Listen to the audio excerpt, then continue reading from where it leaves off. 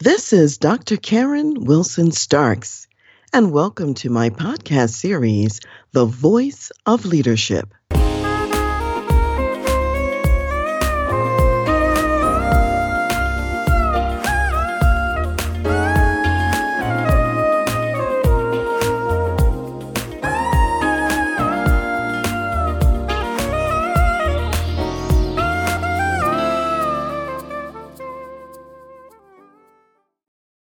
Today, I really want to talk about 4 myths about teamwork. And these myths come from the research and the work of Eduardo Salas, who is an expert on team development. So, myth number 1 is focusing on teamwork is a distraction.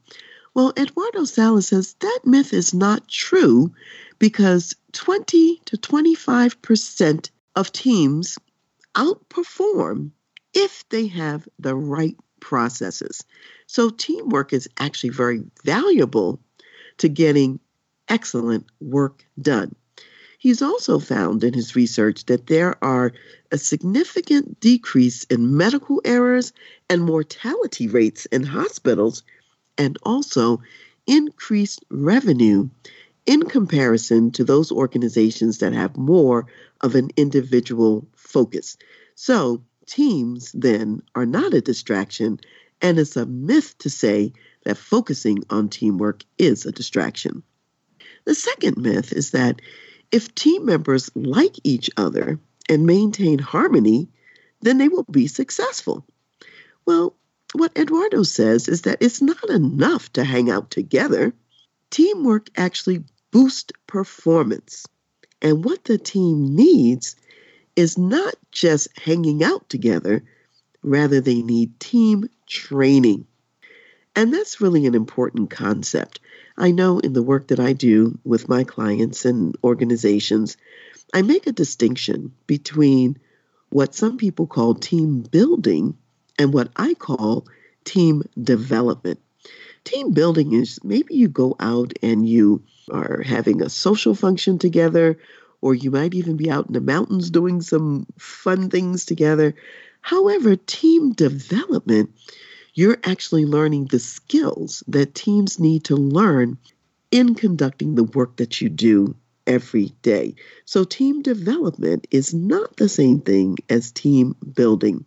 And just maintaining harmony is not what causes a team to be successful. So that part is a myth. And then number 3, being a team player means suppressing individual excellence. What we know is that each team member needs to come to the table with individual excellence about whatever skills, gifts, and strengths they're contributing to the team. And if you've got poor individual performance, it's very difficult to collectively get the high performance teams that we really seek to achieve in the workplace. So that myth, being a team player means suppressing individual excellence, is not true. And then the 4th myth, teams are always the answer. Similarly to me, Eduardo Salas says no. Sometimes you don't really need a team, you just need a group to do the work. And as he would say, if you need a team, that means the task is interdependent. And what I personally would add to that is not only is it an interdependent task, but also a complex issue that you're working on that's not easily solved or identified by just one person.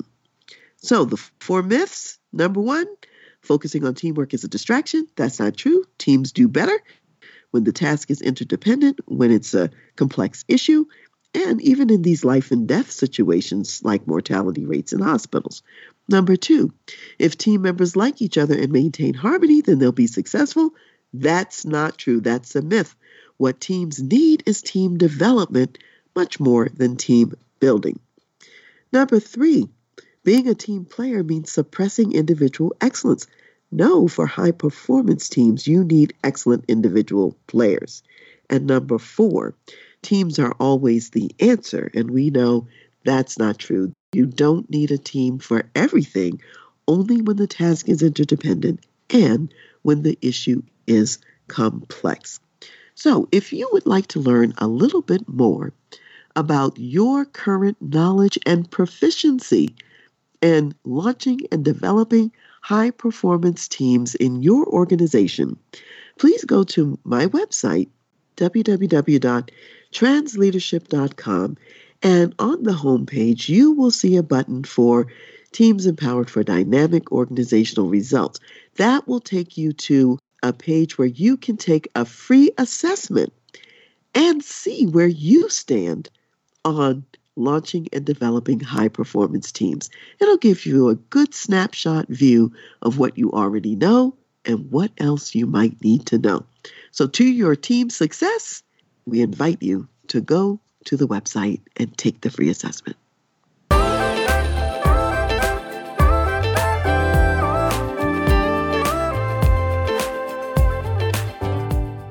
You've been listening to The Voice of Leadership with me, Dr. Karen Wilson Starks. And I want to give a special thanks to jazz saxophonist Ron McMillan for granting us permission to use his gifted music on our show. Thanks for listening, and remember to go to my website, transleadership.com, for more strategies, insights, and leadership resources.